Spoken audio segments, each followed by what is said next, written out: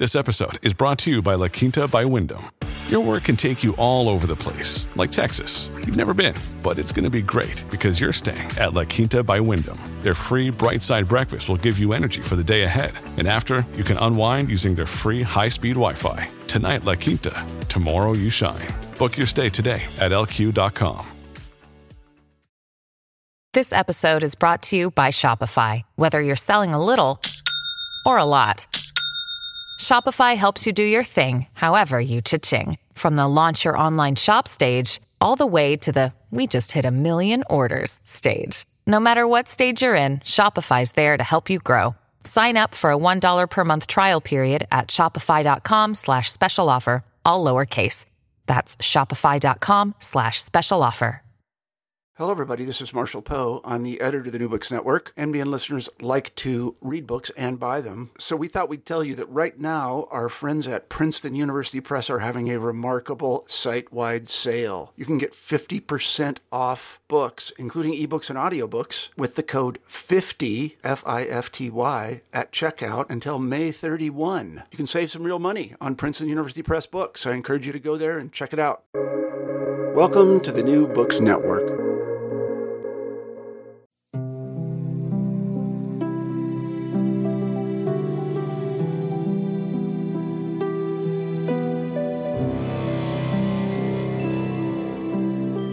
The subcultures in which we participate as youths can have a lifelong impact on the ways we see the world. Whether it's music, art, sports, gaming, photography, or so many other activities, the people we surround ourselves with at a young age become tiny communities the world over and help us find a place where we feel accepted, appreciated, and loved. For me, that was the punk scene in St. Louis, Missouri. And no matter where I move as an adult, those early formative years gave me a framework for communities of people that I have sought out in each new place I've lived over the years. Learning about punk scenes has been a tangential interest of mine for a long time, and my guest on this episode, Dr. Edward Avery Natal, had a similar experience from his years involved in the Philadelphia punk scene. Dr. Avery Natal is a sociology professor and author of the book Ethics, Politics, and Anarcho-Punk Identifications, Punk and Anarchy in Philadelphia. In this conversation, we discuss what the term anarcho-punk means, the importance of self-identification, and the gray area of how to put ethics into action in a highly charged capitalist society. If you are looking for a copy of this book, Edward has a few copies and would love to hear from you. It's a really great read for scholars and curious people alike who are interested in sociology, subculture, and music. So without further delay, please enjoy my conversation with Dr. Edward Avery Natal.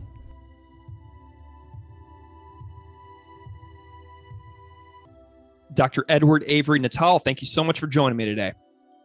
Yeah, thank you for having me.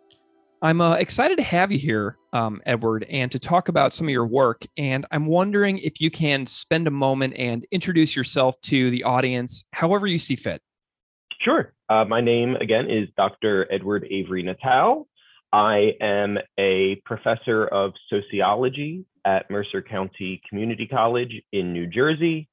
I live in West Philadelphia. I got my PhD from Temple University, where I studied, amongst other things, I did a dissertation on the punk rock scene in Philadelphia, focusing on the anarchist elements of punk and the political elements of punk, which eventually led to the book we'll be talking about today. Wonderful. I'm always curious about people's academic journeys and the trajectory that they find themselves on to, wind up becoming a specialist in one particular area, because those stories always have super interesting turning points within lives. And I'm wondering if you can tell me a little bit about, go back as far as you need to sort of trace the turning points and trajectory of your own life to wind up being a specialist in, ethics, politics, anarcho-punk, et cetera. I'm just curious about that journey for you. Yeah, I'd say, unbeknownst to me at the time, that started really in high school. At the time, I didn't know that I would end up wanting to be an academic or anything like that. I didn't even really have a sense of what that would have meant Both my parents are not college graduates, and there were not many people in my life who could have told me about what academia was like. So I didn't have a sense of what academia would be like yet. But when I was in high school and I started getting interested in things like politics and social justice issues, and started thinking broadly about the world and about issues that I guess we could call philosophical questions of the existence of God and so forth. I was one of the few kids in my high school thinking about those sort of big ideas and big issues. And a lot of that came to me from punk rock. I got into punk rock when I was about 15 years old. And for those of your listeners who aren't familiar with punk, these are questions that would be pretty naturally raised to anyone listening to a lot of, especially underground punk rock music. Yeah. And so I was the kind of person who read a lot. I was the kind of person who at some point in high school read the Communist Manifesto and stuff like that. But I didn't at that point have any sense that those things connected to anything academic or anything that could be a job ultimately.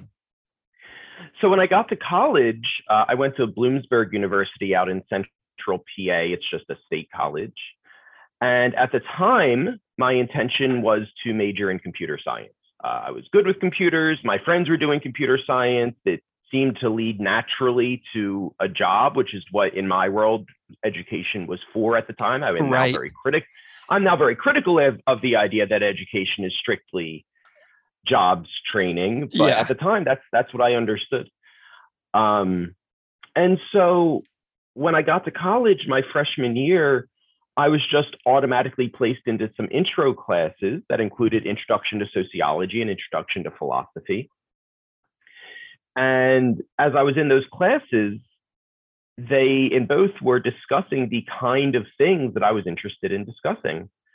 And it dawned on me that, this is a thing that in college, apparently people talk about in classes. Sure. I had no idea.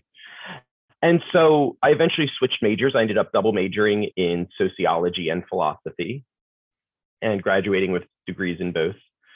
But it wasn't really until my senior year that I decided to go to graduate school. In some ways, I've been lucky.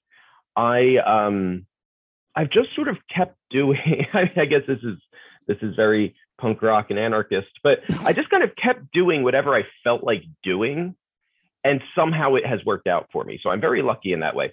So I majored in sociology and philosophy, but I didn't have that good of a sense of where that would lead me. I just knew that this is what I enjoyed doing. And so my senior year, I was convinced by a few of my professors that I was a really good writer. I was really interested in these topics. I was able to think about these things in a way that fit very well within academia. And I was convinced, you are someone who should consider going to graduate school. Now, at that point, it was a little too late in the year for me to go to graduate school the very next year. So I got a job for a year. I worked as a case manager for HIV and AIDS patients at a place called Mazzoni Center here in Philadelphia. It's one of the oldest LGBT health centers in the country. So I did that for a year. And then I got accepted into a PhD program at Temple University here in Philadelphia. And so when I got to Temple, I still didn't exactly know what graduate school was all about. I know that feeling. I did that 2 times where I just kind of got into graduate school and I was guessing what I was doing. It was very confusing. Yeah. When you don't have a lot of people in your life who have gone through graduate school before, it is confusing, right? Like, it's not clear what you're supposed to be doing. Yeah. So I got there just knowing I wanted to keep studying sociology, not knowing yet that I would end up studying punk. Although I once looked back at my cover letter to Temple, and I actually mentioned the idea of studying punk in that cover letter, and then it completely slipped my mind. I forgot all about it until years later when I looked at that letter. So apparently I had this idea earlier. So when I got there, my first year, I took a qualitative research methods class. And for your listeners who aren't familiar with the social science methodologies, that is ultimately, sociology kind of differentiates itself into two different methodological schools. We have quantitative, which is statistics ultimately, and qualitative, which is interviews and focus groups and observation and ethnography and so on. So I'm in this qualitative class, which is my preferred methodology and is the methodology this book is based on. And I was told I had to carry out research methods. I had to actually go interview people. And this made me really nervous.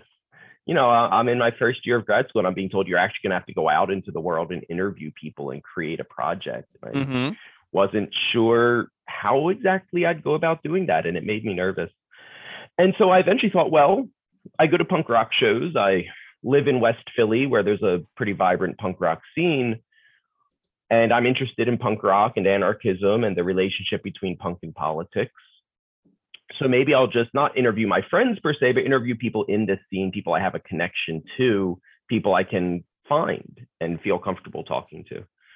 And so I did that for that class. I interviewed a handful of people, mostly through what we call snowball sampling, which means I kind of started with the people I already knew, friends and so forth, and allowed the sample to expand from there. I found that was necessary. I at one point did try things like putting up flyers at local anarchist bookstores and so forth, which did not really get me any results. And I posted on some anarchist message boards online, and the only result I got there is being told that I'm probably a cop looking to like shut down shows or something. So that did not work out in my favor. So I had to go with snowball sampling because nothing else worked. And so I carried it out for that class, wrote a paper for the class and so on. And after that, I continued with it for the master's portion of my PhD program. I had to write ultimately a master's thesis for that. And at that point, it just made sense to keep going with it. And so it became my dissertation. I carried out somewhere around 40 interviews with people in the Philadelphia punk scene. They had to identify with punk, and they had to in some way identify as anarchists. I did not do anything to police what those labels meant. As long as you said, yes, I think of myself somehow relating to these two things, that was it. You could be interviewed. And so I carried that out and successfully defended my dissertation, got my doctorate studying punk rock, which is not something I would have expected at some point in my life. The idea that you could get a doctorate studying punk and anarchy is probably surprising to a lot of people, but you can. I love it. I mean, because that was the scene that I grew up in as well. You know, that was the thing that I cared about more than anything for all of my teenage years was punk rock and seeing as many bands as I possibly could and being a little part of just the whatever local community I happened to be living in at that time, playing in bands, being with my friends, talking about music, talking about ideas within music. And it just made me feel included in a way that I think will resonate with, you know, any listener based on especially if they were involved in like a local subculture of music of any kind, you know, across genres. It really doesn't matter. Like those little communities exist across the musical spectrum, you know? They do. And I think that's a pretty natural human thing. You know, I'm a sociologist. I think humans, we are naturally social creatures, and I think we crave human connection. And our subcultures, whether it be punk or metal or hip hop or whatever else, these are ways that we build those connections, that we build these little tribes that we put ourselves into. And that, you know, has up and down sides to it. But one of the upsides is that these are really positive experiences for scene members. I love it. Well, let's talk about the book. So I have the book right here, Ethics, Politics, and Anarcho-Punk Identifications, Punk and Anarchy in Philadelphia. But before we dive into the topic, I love the cover because I'm a big Poison Idea fan. I'm a big Neurosis fan. And I know that you have a story behind the cover of how this came to be. And I'd love to hear you tell it for any listeners out there. Yeah. So this is kind of a funny story. So in the book, if anyone has it, there's a collection of pictures in the middle of the book of members of Philadelphia's punk scene, which was taken by a woman who was taking pictures, documenting the scene, and then they are, I think, owned by someone who sort of creates a documentary element of the scene. Anyway, so I picked this picture for the cover just because I thought it would look cool in a book cover. Like, there's no one's face there, but you see the buttons, you see black clothing, you see studs, you see band patches. It kind of gives you a sense of what this all looks like. And so I just picked it, not really knowing that much about the picture itself. And then after the book came out, a friend reached out to me and said, hey, you know, that jacket on the cover, that belongs to Sean St. Clair. Nice. He's a friend of mine. He was in the band Mischief Brew. He's married to my friend Janine. Like, I know the guy whose jacket that is, who is apparently on the cover of my book. And so I reached out to Sean and said, hey, man, I didn't know this, but you're on the cover of my book, and I didn't realize it. So I gave him a copy of the book. I was like, I feel like I used you without your permission. Here, at least have a copy of the book. Nice. So yeah, that was a funny little turn of events because I did not know it was someone I knew who I was putting on the cover. I love it. Well, I want to hear about the terms in this book. Okay, so we have anarcho, and we have and we have punk. So I have a decent idea of what this looks like, but you know, I'd like for you to lay it out for me, for our academic audience. Like, how do you tie these two terms together, anarchy and punk, into getting this term anarcho-punk? I would like a definition here as straightforwardly as you can give it to me. Sure. I mean, the most straightforward definition I suppose we could offer would be that it is punk music with anarchist themes. Right, that would be the one sentence simplest definition. By anarchist themes, we might think about criticisms of government, criticisms of the state, criticisms of capitalism, opposition to war, opposition to misogyny, racism, transphobia, animal rights themes are common, anything like that. So that would be sort of a very quick and simple definition. Now, the term anarcho-punk, as best I can find, traces to 1984. And a British musician and journalist by the name of David Tibet sort of accidentally gave the genre or subgenre, I suppose, its name in a concert review, in which he wrote, I pulled out the quote here, he wrote, "A concert that put the final nail in the coffin of plastic pose punk piss, featuring 4 of the 5 best anarcho-punk bands." And then after the phrase anarcho-punk, at that point, he actually wrote, "Sorry about the label," implying that he knew that perhaps the bands themselves would not like being labeled with a name, right? Although obviously it's stuck. We still have it today. Yeah. If I remember correctly, I was trying to find before our interview this morning this quote so I could get which bands it was. I could not find the quote other than in my book. But if I remember correctly, some of the bands that were playing at that show were Crass, Dirt, Chumbawamba, and Poison Girls, I think. Okay. I might have that wrong, but I think that's right. And so that's where the name originates. Now, I spent a lot of time in the book talking about the hyphen, right? And I argue that hyphens are an important part of written language, that they both bring two things together. They hold together, right? So anarcho-punk, the hyphen holds together anarcho and punk. Mm-hmm. But on the other hand, they also separate. It's not anarcho-punk with nothing in between. It's right. Anarcho-punk. And so there's this relationship that the hyphen establishes where it is both a joining and a separating at the same time.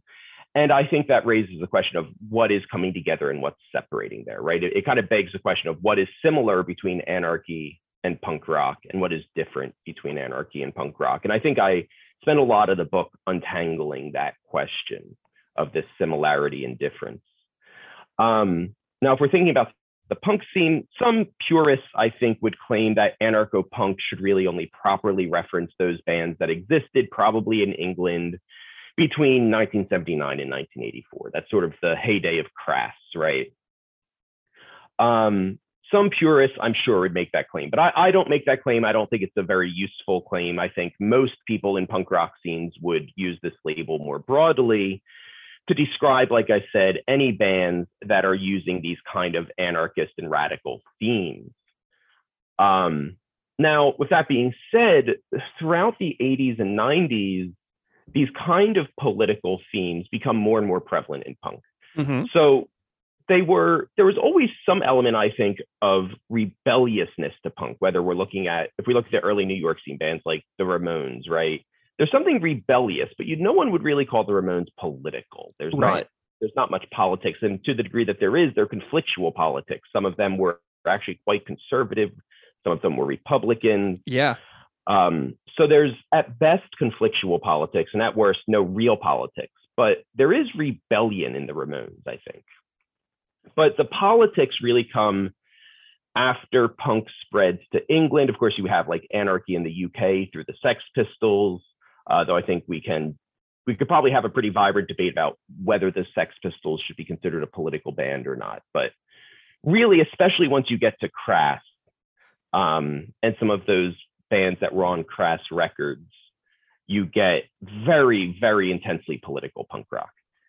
And then throughout the 80s and 90s, this really spreads through punk here in the United States and through the hardcore scene. I mean, you think of bands like Minor Threat, the Dead Kennedys, Bad Religion, Poison Idea, Propaganda, who we've talked about, Born Against, and so on. So these themes become really common.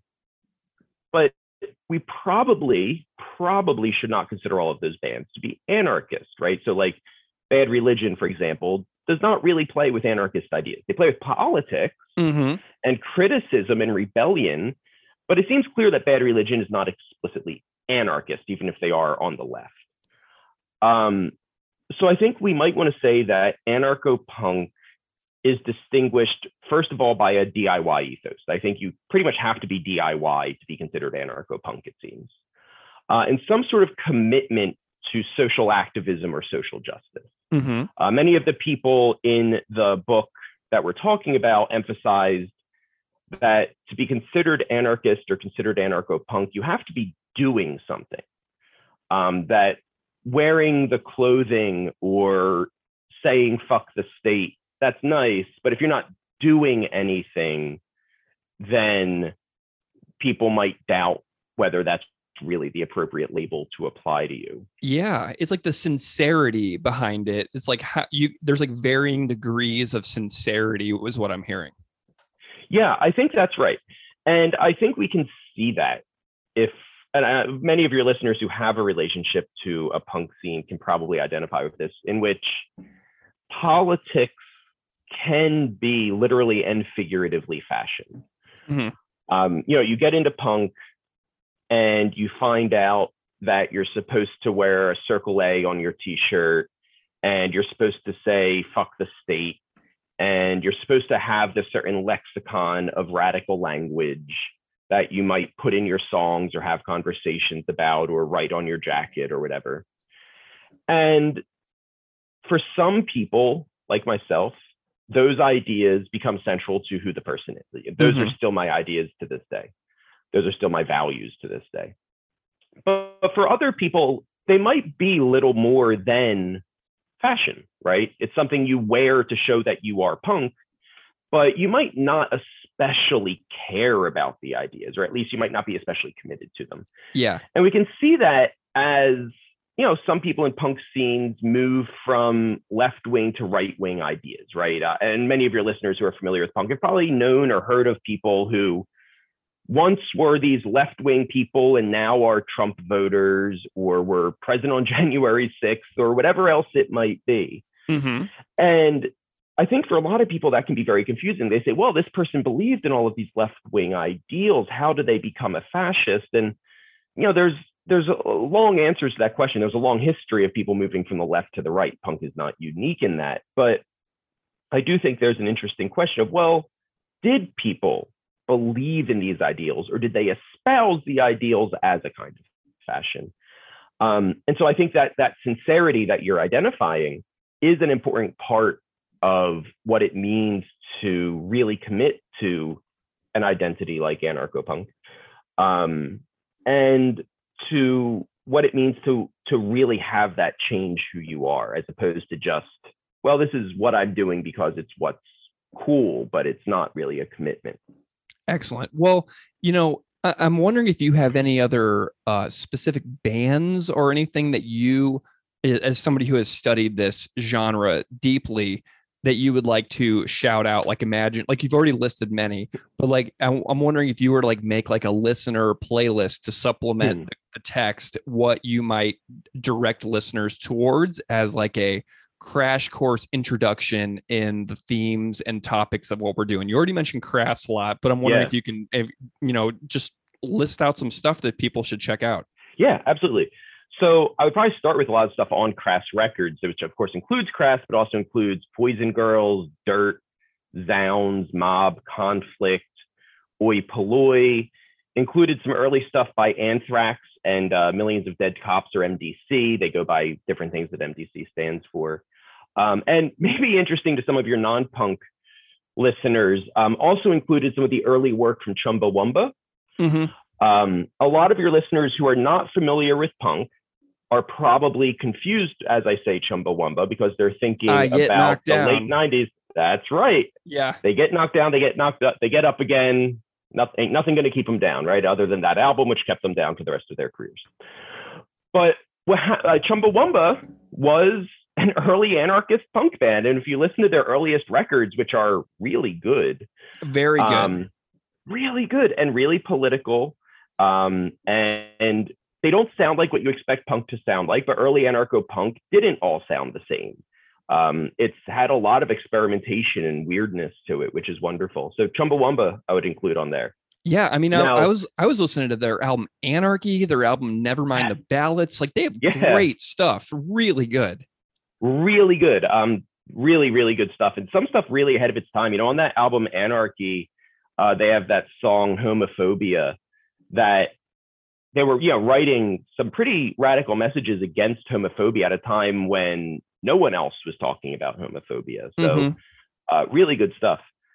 And then I would want to include other bands like Discharge, Conflict, Rudimentary Peni, maybe The Exploited, Subhumans, Aus Rotten. I would definitely include Propagandy, as you and I have talked about. Some of the earlier work by Against Me, who have gotten pretty famous now, but were definitely part of the anarchist scenes in their earlier days.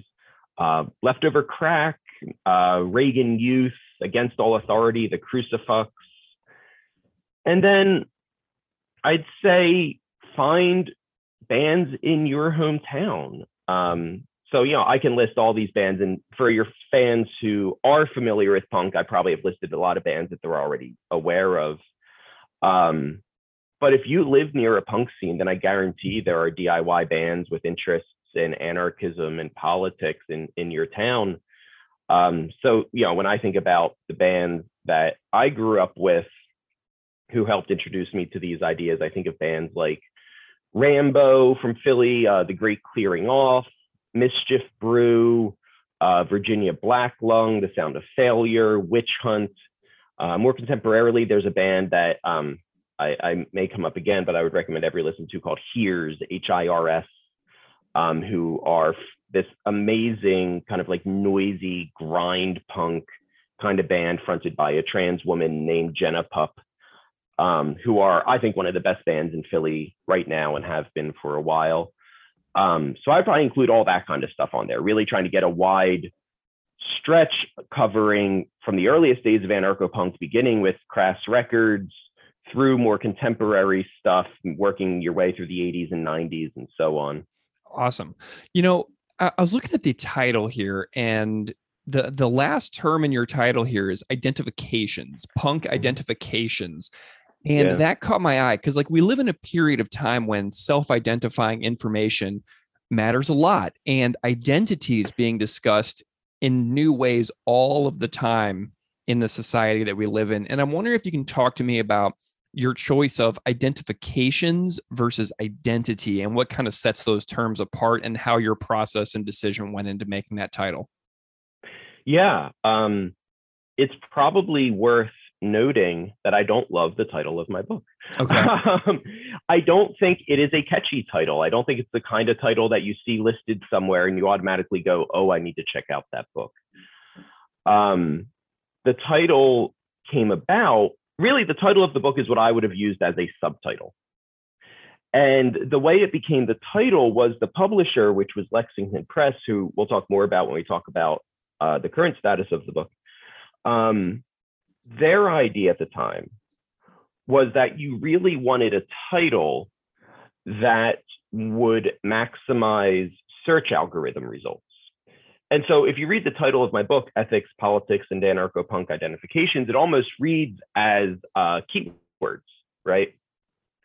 Which was their intention, that they wanted something that when someone searches the algorithms pull up the words. Sure.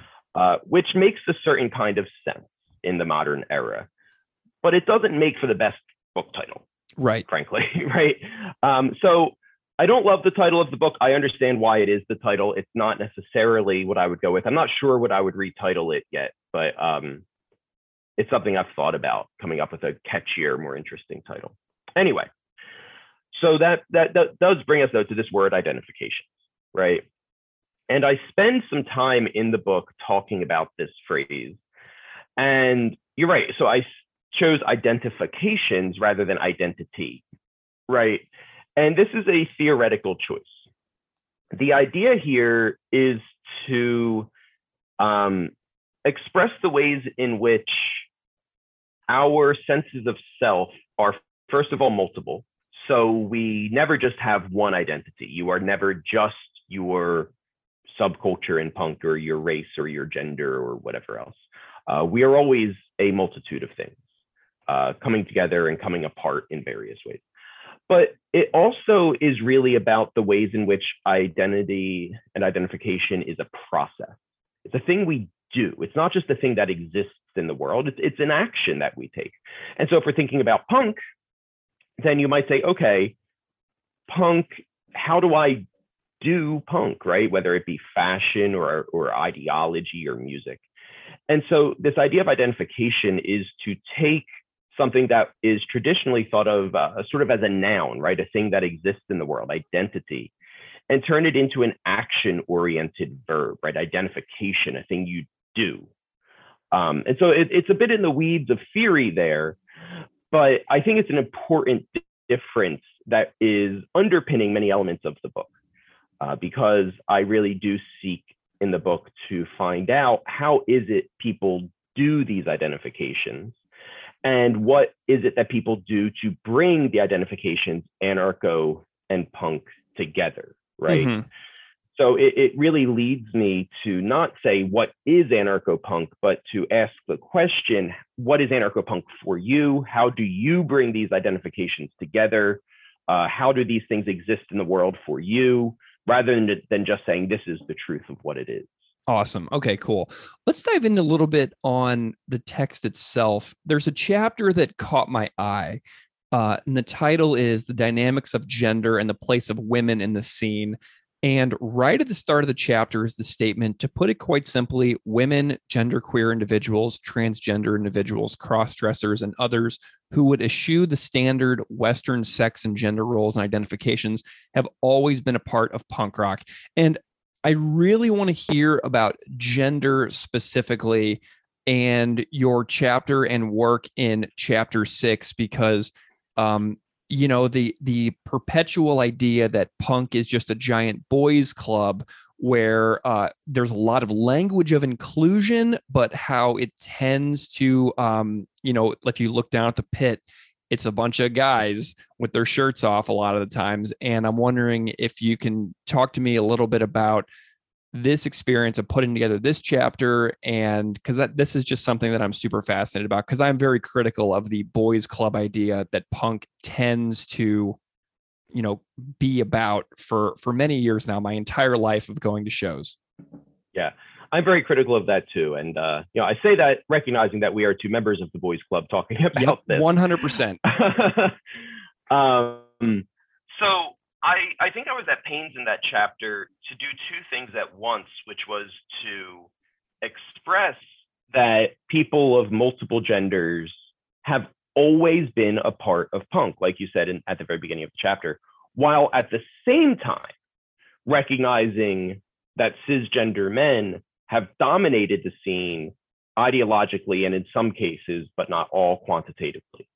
And so it's a hard line to walk between saying women, genderqueer people, trans people have always been here, and saying, and men have dominated, right? I don't want to erase the reality of male dominance, and I don't want to erase the reality of the presence of people who are not male. So that's sort of something I'm at pains to do throughout the chapter, is walk that line and recognize both. And of course, for your listeners who are interested in punk, they're going to be aware that this has been a conflict in punk for a long time. Most famously, that would manifest through the Riot Grrrl scene of the 90s, but it's something that's been a conflict in the scene for a very, very long time. So early punk, in its really very earliest manifestations, did flirt with gender bending. It had connections to the gay culture. It had connections to BDSM culture. So for example, in New York, some of the early punk shows are put on at places like Club 82, which was a drag and trans bar. It was one of the few public spaces in the age of like 1973, 1974, where punks could really put on their shows. There was also clubs in New York like Mothers, which was a gay bar on 23rd Avenue, where in around 75 punks would play. You can look at early bands like Wayne County, then becoming Jane County, and the Electric Chairs, who Jane County, when she first started performing, still identified or was still presenting herself as a man named Wayne County, but she is more properly Jane County. It turns out she's a woman. And she was part of that early scene, right? Jane County and the Electric Chairs with this really cool, interesting, weird, queer punk band that does not get remembered frequently enough. You know, that you don't rarely hear Jane County and the Electric Chairs alongside the Ramones, right? Even though they should be there. So these folks are always there. But as you probably know, you teach history, if I'm not mistaken, you know. A little bit. History too often gets, that old saying, right? History is written by the victors, right? Sure. And so as the scene transitions, the straighter, more masculine, male-dominated bands are the ones that we remember most often. But of course, women had really important roles in early punk. I mean, Patti Smith was pivotal to inventing the music. Vivienne Westwood was essential to designing the early British punk look. Not to mention all the women who were important musicians in the early scene, like Susie Sue of the Banshees, or Joan Jett, or Lydia Lunch, or Polly Styrene of X-Ray Spex, or Ari Up and Viv Albertine, or Debbie Harry, right? There's all these women who have been central to it. So again, women, queer folks, trans folks have always been there, but with the exception of the most famous names like Patti Smith or Joan Jett, a lot of it gets erased from public memory. And a lot of women have pointed out, and I mentioned this in the book, that the moments of most radical gender criticism of punk in the earliest days was sort of short-lived or at best partial. That in practice, misogyny, transphobia, heteronormativity, and so forth really creeped back in pretty quickly. And this was obviously a part of hardcore in the United States, sure. Right? Hardcore becomes so masculine, so male-dominated. Maybe most famously here, we can think of the Bad Brains homophobic attacks on the Big Boys. But you can also think of bands like Black Flag, right? Black Flag, probably one of the best, most well-known hardcore bands of all time, but certainly very masculine band in so many ways. You can find some of their imagery that is pretty misogynistic from the 80s. You can think of bands like songs by Black Flag, like Slip It In, that are clearly like slut-shaming, misogynistic songs. And so by the 80s with hardcore, you really get this pretty masculine sound, and more importantly, pretty masculine ideals and presentation sliding into punk. Yeah. My introduction to these topics was two precise things that I can pinpoint. One is the album Less Talk, More Rock by Propagandhi. The other is when H2O, the New York punk band, covered 7 Seconds' Not Just Boys Fun on their record, FTTW, which came out in 1999. So I have two ways that I can tie directly into critique of the quote unquote boys club of punk rock. I'm wondering, like, can you tie your interest in this specific topic to a particular time and place? I can. I was already getting interested in politics when I discovered punk, but I have this very specific memory of being at one of my first like DIY punk shows here in West Philadelphia. It was at a house venue. For those of your listeners who aren't as familiar with punk, it's really common in the DIY and anarcho scene to have underground shows. So you're not just having shows at just bars or concert venues, but in houses and abandoned properties and warehouses and stuff. And here in West Philadelphia, it's common to have shows in basements. Anyway, so I was at this basement show. If I remember correctly, I think Virginia Black Lung was playing, maybe The Great Clearing Off. And I was outside in between bands. I remember standing on the front lawn and there were people on the porch. And some shitty dude on the lawn told a rape joke. And I just remember hearing someone from the porch yell, "Yo, we don't fucking do that here." And the dude did the usual, "Oh, I'm just kidding. It's just a joke, blah, blah, blah," boring excuses. And the person was like, "I don't care. We don't do that here." And I remember being like, holy shit, that's awesome. Yeah. They actually just shut down that bullshit immediately. Yeah. And it blew me away because where I grew up in the suburbs, like no one stood up for that sort of thing. It didn't happen. You just took for granted that misogyny and sexism and other awful things were a normal part of life. And so that's sort of my earliest memory of being like, oh, they're doing something different here. And that's something really valuable. And that this stuff that would make someone who's a survivor of sexual assault, or might make women who fear sexual assault for good reason, scared or uncomfortable, will not be tolerated. And then obviously, when we think about bands, you mentioned, Propaganda, right? With Let's Talk More Rock, they have the, pro-feminist, animal-friendly, gay, positive. Am I missing something? Yeah, there's one other. I can't think off the top of my head. And of course, that's all written around a circle A on the label, right? So it's just this anti-fascist, is that the one? Anti-fascist, that's the one. Yeah.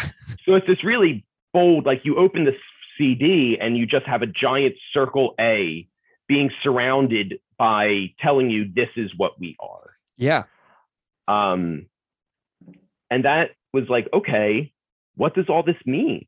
Like, right. Why is this here? What's this telling me, And then I know if we think about bands I would have been encountering when I was first getting into punk, there was a really well-known at the time punk band in Philly, one of the bigger bands at the time, called Kill the Man Who Questions, who, if your listeners are interested, were a great band, and sometimes you can still find their work. They're worth checking out. Who had two vocalists, really. They had a man and woman, both on vocals. And they would write about this stuff. I mentioned in the book, and I think one of the best examples of this is a song called Coat Rack by Kill the Man Who Questions, which is talking about, they use the phrase, that hold my stuff line in the song, where they're really talking about the ways in which women in the scene, and especially men's girlfriends in the scene, are sort of used as a way to buttress one's own authenticity. So a man may go to play in a show or go into the mosh pit and just turn to a girl and say, hold my stuff. So he doesn't have to carry his bag or coat on stage. I've seen it hundreds of times. So have I, and you'll see it for those of your listeners who read the book, you'll see women giving me stories of that happening to them all the time. Yep. And I think to a lot of people at first that seems innocent. It's just like, oh, but what's wrong with having someone hold your stuff? And objectively, it's like, well, sure, if you go to the bathroom and you want someone to hold your backpack, that's not harmful. But it's such a frequent occurrence, Right. that its effect is that men get to do things women don't. Men get to go into the pit and women don't. Men get to go on stage and women don't. Men get to go to the front of the show and women don't, right? And so hearing songs like that are not only saying sexism is wrong, which is, what a lot of songs will tell us and is right, or that, sexual assault is awful and should be eliminated, but saying that sexism and misogyny work their way into everyday life. That even something as simple as asking someone to hold your stuff can actually be a problem. And that this works its way into romantic relationships and so on. And so I think those sort of ideas, I really paid attention to. I've always been kind of obsessed with lyrics. So I was always someone who was trying to figure out what the band was saying. And of course, I was also listening to bands like Bikini Kill and so forth, and the other Riot Girl bands who were espousing these messages really quite clearly. So I think all of that would have really been my earliest introduction to these ideas. And then I think one of the important messages in the book about this is that identifying as an anarchist, or identifying as politically radical in some way, or identifying as a feminist or whatever else, does not automatically inoculate someone against misogyny, transphobia, racism, or any other form of oppression. That if you say I'm a feminist, or you say I'm an anarchist, or whatever, you can still do misogynistic and oppressive things. Sure. And that if you stop at the identity label, if you stop at saying, well, I'm an anarchist, so I'm good now, yeah, then you're probably not. Well, and that makes a lot of sense to me too, because like I have many personal critiques of myself as a person. Like I find myself being a person who talks a lot about big ideas, but seems to do little. And as much as I desire to, I live under capitalism. I have a ton of bills. I'm a dad. I have several jobs. And I feel like I'm just barely staying sane in my life a lot of the time, which keeps me from pragmatically acting for the betterment of, the world in a lot of ways, for like the collective good of society. Like I feel very limited in my ability to do that because everything is so overwhelming and I'm so busy just trying to get by. But you talk about pragmatics and political engagement and the ethics of caring in a scene in a part of the book. And I'm wondering if that resonates with you, my idea of barely staying sane and being super busy and feeling like I want and need to be a part of a solution, but how I feel stuck in being able to do so. And I feel like the book addresses that really well. Does that make sense? Oh, yeah. I think that is one of the biggest struggles in many people's lives who would identify with this book. Yeah. What central to the book is an argument that ethics is pivotal to an anarcho-punk identification, right? Yeah. That it is really the most important thing. That people who identify as anarcho-punk or with anarchism and punk rock together want to do good in the world. Mm-hmm. And they want to be understood, myself included, as people who are trying to make the world a better place, or at least trying to avoid the things that make the world a worse place. Mm-hmm.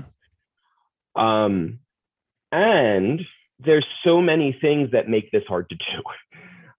So this comes up repeatedly in the book. So in the chapter on fashion and aesthetics, it comes up in the discussion of many of the awful ways in which our clothing is made, right? In sweatshops and through exploitative practices. We could apply that same lens to, I don't know, probably like my cell phone here, right? I have an iPhone in my hand here, which I know is made under truly horrific conditions. Right. And what a lot of people say is like, I want so badly to do well, to do good. And it is so hard. And part of what makes it so hard, and really what is central to the book, is the way in which people externalize the blame for our own failures. So for example, I might say something like, well, I would love to not support a company that treats workers like crap, but I need a phone, right? And so if I say that, what I'm saying is, on the one hand, I want to do well, and it's not my fault that I'm not. It's really the fault of capitalism or corporate America or whatever else, because I'm not really given a choice to have a smartphone that isn't made under horrible conditions. Now, I could choose not to have a phone, but that's pretty difficult in our world.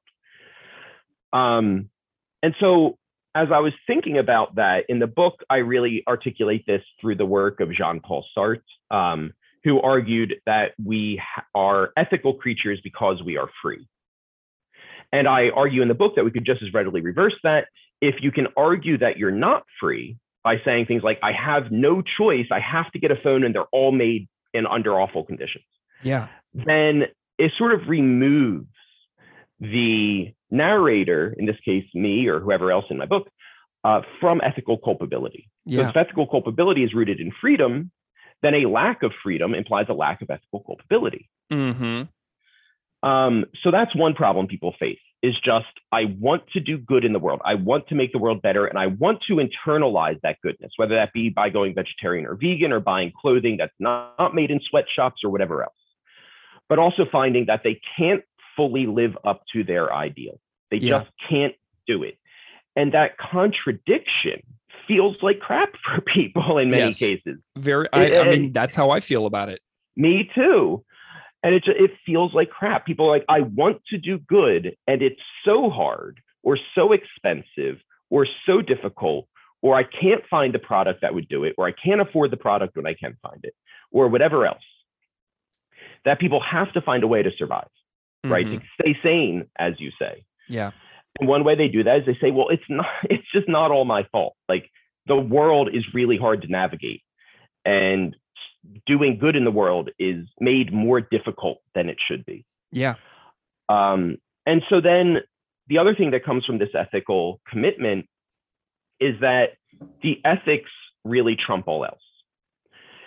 And so you might logically think, okay, you're an anarchist, so you probably don't vote, because voting supports a system of government. It's engagement with a system of government.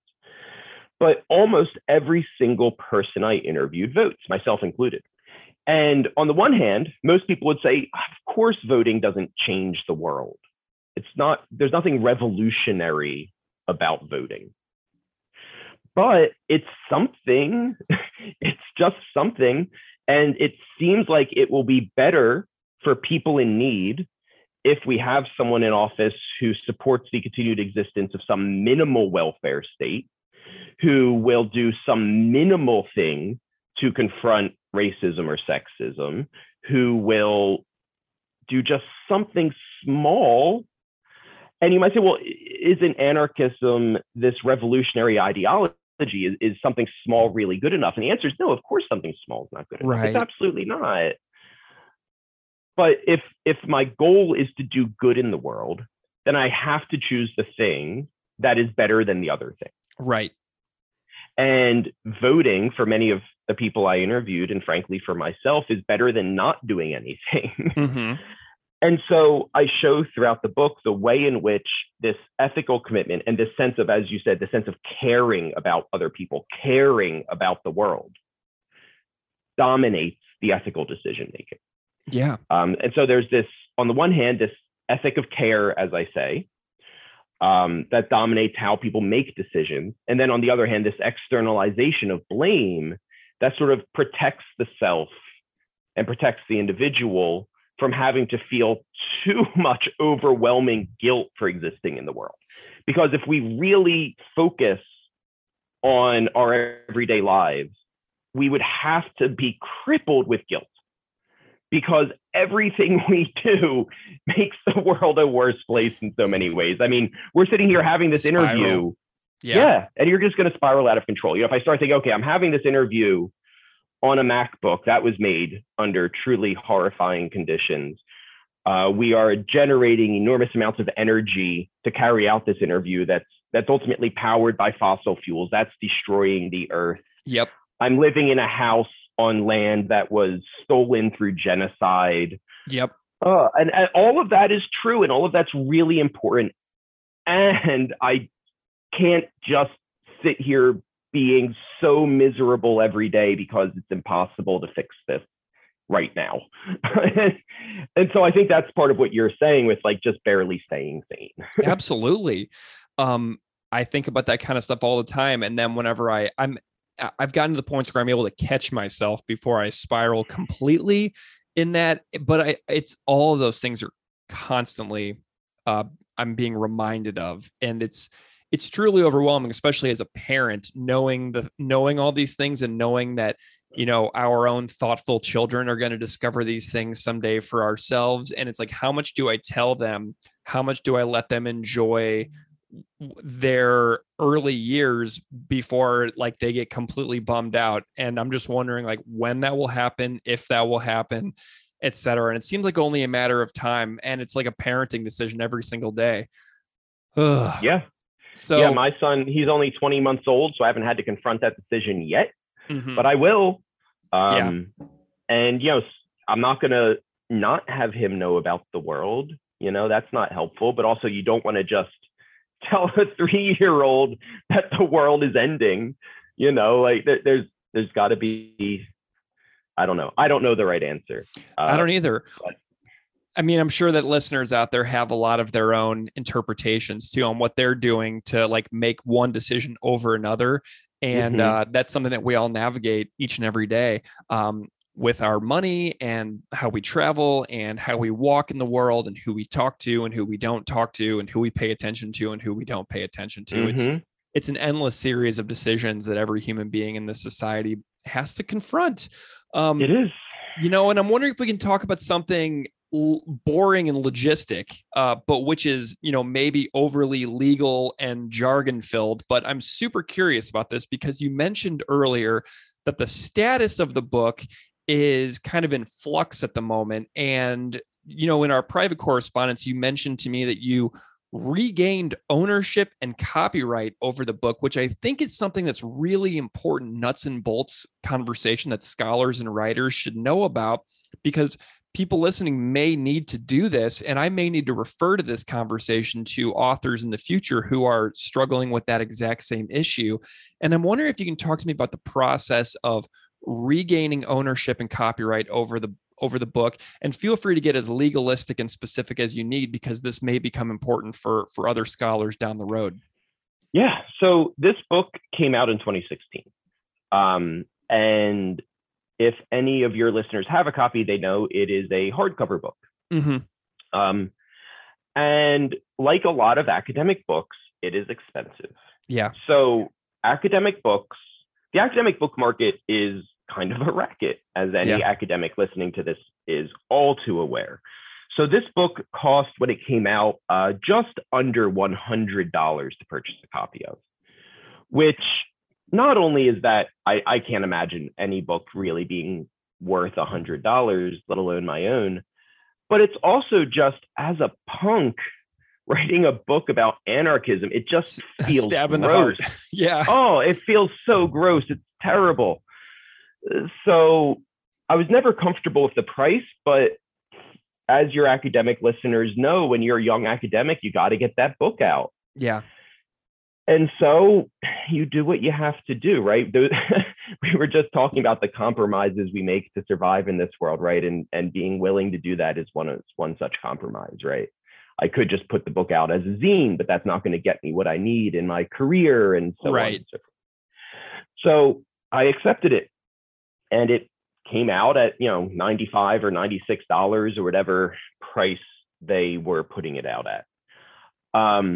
And the idea from the publisher, I think, was really, okay, we want this purchased by academic libraries. We want this purchased by academics. We want it used in classrooms. That's the academic model of publishing. But I all along had a sense that, yeah, sure, this is an academic book. You've read it. There's a lot of theory in this book, right? It is academic, no doubt about it. And I like it that way. But I don't think academics are the only people this book is an audience for. I think punks would be interested in this book, but there's not many punks out there who are about to spend $100 on a single book. Yeah. Nor should they.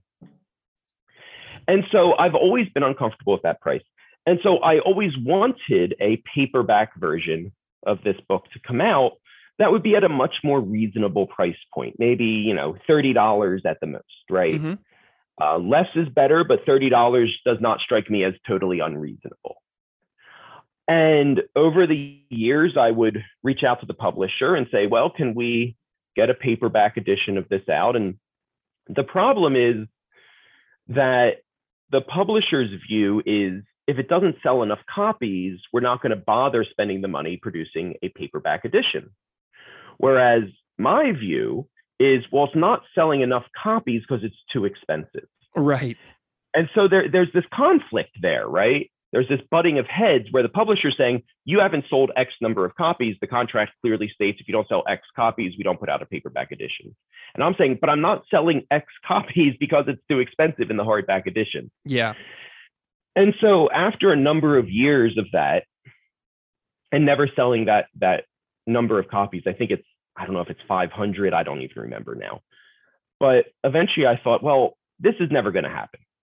Lexington Press, as good as they were to me, and they put out my book, which I'm very grateful for and was really beneficial to me. It has this beautiful cover, and I'm very happy with this book being out. They're never going to get to putting it out in paperback. And they're not even selling many copies of it anymore. And so it's not beneficial to me because I don't get what I want, which is the paperback cover of this book. And it's not beneficial to them anymore. They're not selling it anymore. No one's buying it. And so in some way that benefited me, because it's not like I was coming to Lexington and saying, hey, I know you're making money off of this, but I want you to stop making money and give it to me. Right. Instead, I came to them and said, look, you're not making any money off of this.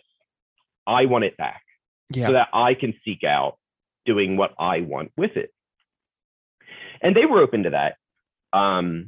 What I ended up having to do was purchase the backstock of the book from them. They said, we have a certain number of copies left. We'll sell them to you at the author's discount. As the author, I could purchase my own book at a discounted rate. They said, if you purchase all of the backstock at the author's rate with a discount, then we will transfer the copyright back to you. Very cool. Is that the copy that I got? Yeah. Well, the copy you got is one of these copies I purchased back from them. Awesome. So I ended up spending, I don't know, I think it was somewhere in the vicinity of $500 on back stock of my own book. Mm-hmm. And that felt good enough to me. $500 is not an amount of money I want to be spending randomly, but it's not insurmountable for me. Sure. And for what I really wanted, it was worth $500 to me. So I spent that money and they sent me a bunch of copies of my book. And after that, we signed the paperwork and I reclaimed the copyright. So it's now mine again. I can do what I want with it. And I'm hoping to find a way to get this book out in paperback. Yeah. I have not yet succeeded in that. I've had some leads, but I'm not there yet. If any of your listeners are publishers and would be interested in that, please, for the love of God, reach out to me. I would really, really like to put this out in paperback. Nice. So that's where I'm at right now. I have the copyright to the book. I really want to see a paperback edition sold as cheaply as possible. And I am working on that. Awesome. Is there, how many copies do you have in your possession if people are interested in maybe purchasing one directly from you? That is a good question. Let me look over here how many I have left. Because I've given a few away. I think I have about half a dozen left. Cool. Well, Edward, that is absolutely awesome that you have a couple of copies available for anybody out there who may be listening. They can reach out via email, I'd presume, and you can work out a little bit of a transaction detail for anybody who may be interested in getting a copy in one of the last hardback editions. That's really great. I'm curious if you can say what you're working on next. What does the future hold for you within this field of study? Yeah. So I'm working on a few things beyond the paperback copy. I have a possible book in the works with Temple University Press. I had originally reached out to them about doing a paperback edition of this book, but those conversations have really evolved into into being more of a conversation about a new book roughly based on the same research. Mm-hmm. So that is a conversation in the works. I also have a edited compilation that will be coming out. I don't know when it's coming out yet. That's still in the works, but it's going to be on really philosophical approaches to punk. So I'm co-editing that with Mike Dines and Matt Grimes of the Punk Scholars Network. Cool. For anyone who doesn't know what they are, they publish the Punk Scholars Network publishes a journal called Punk and Post-Punk of academic research on punk rock. They are both located in England. I met them at a conference that I went to over there that was a joint conference of the Punk Scholars Network and the International Metal Studies Association, which was awesome. And so I went to that and met them there. And now we're working on this book on punk and philosophy that we have all of the abstracts for and so forth. And we're hoping to have the chapters to us in early fall, at which point we'll be starting to put the book together. So I hope that'll come out sometime next year. So those are some books on punk I'm working on right now. I also publish articles on sociological theory, especially on Deleuzian approaches to identification. And I do a lot of applying theories of identification, especially from a Deleuzian lens, to things like race, gender, sexuality, and so on. Wonderful.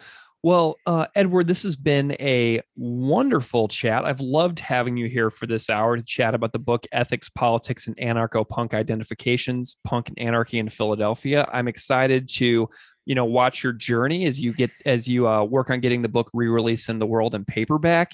Where can people find you? Maybe some other platforms for the book or anything like that if they want to get in touch or possibly see what you've got going on. Sure. So if people want to email me, they can through my work email address at Mercer County Community College. That email address is Averye, Averye, at mccc.edu. People can also reach out to me on Instagram, where I have an Instagram handle at Dr. Averye Natal. That's DrAveryenatale on Instagram. I'm happy to receive emails or personal messages. So yeah, I would love for people to reach out. I'm always happy to talk about the book. If people want a copy of it, if people want article length versions of it, I have plenty of things I'm always happy to share. So people are more than welcome to reach out to me. Wonderful. Well, Dr. Edward Averye Natal, thank you so much for joining me today. It's been a real pleasure. Yeah, thank you so much for doing this. I really appreciate it. It was a lot of fun.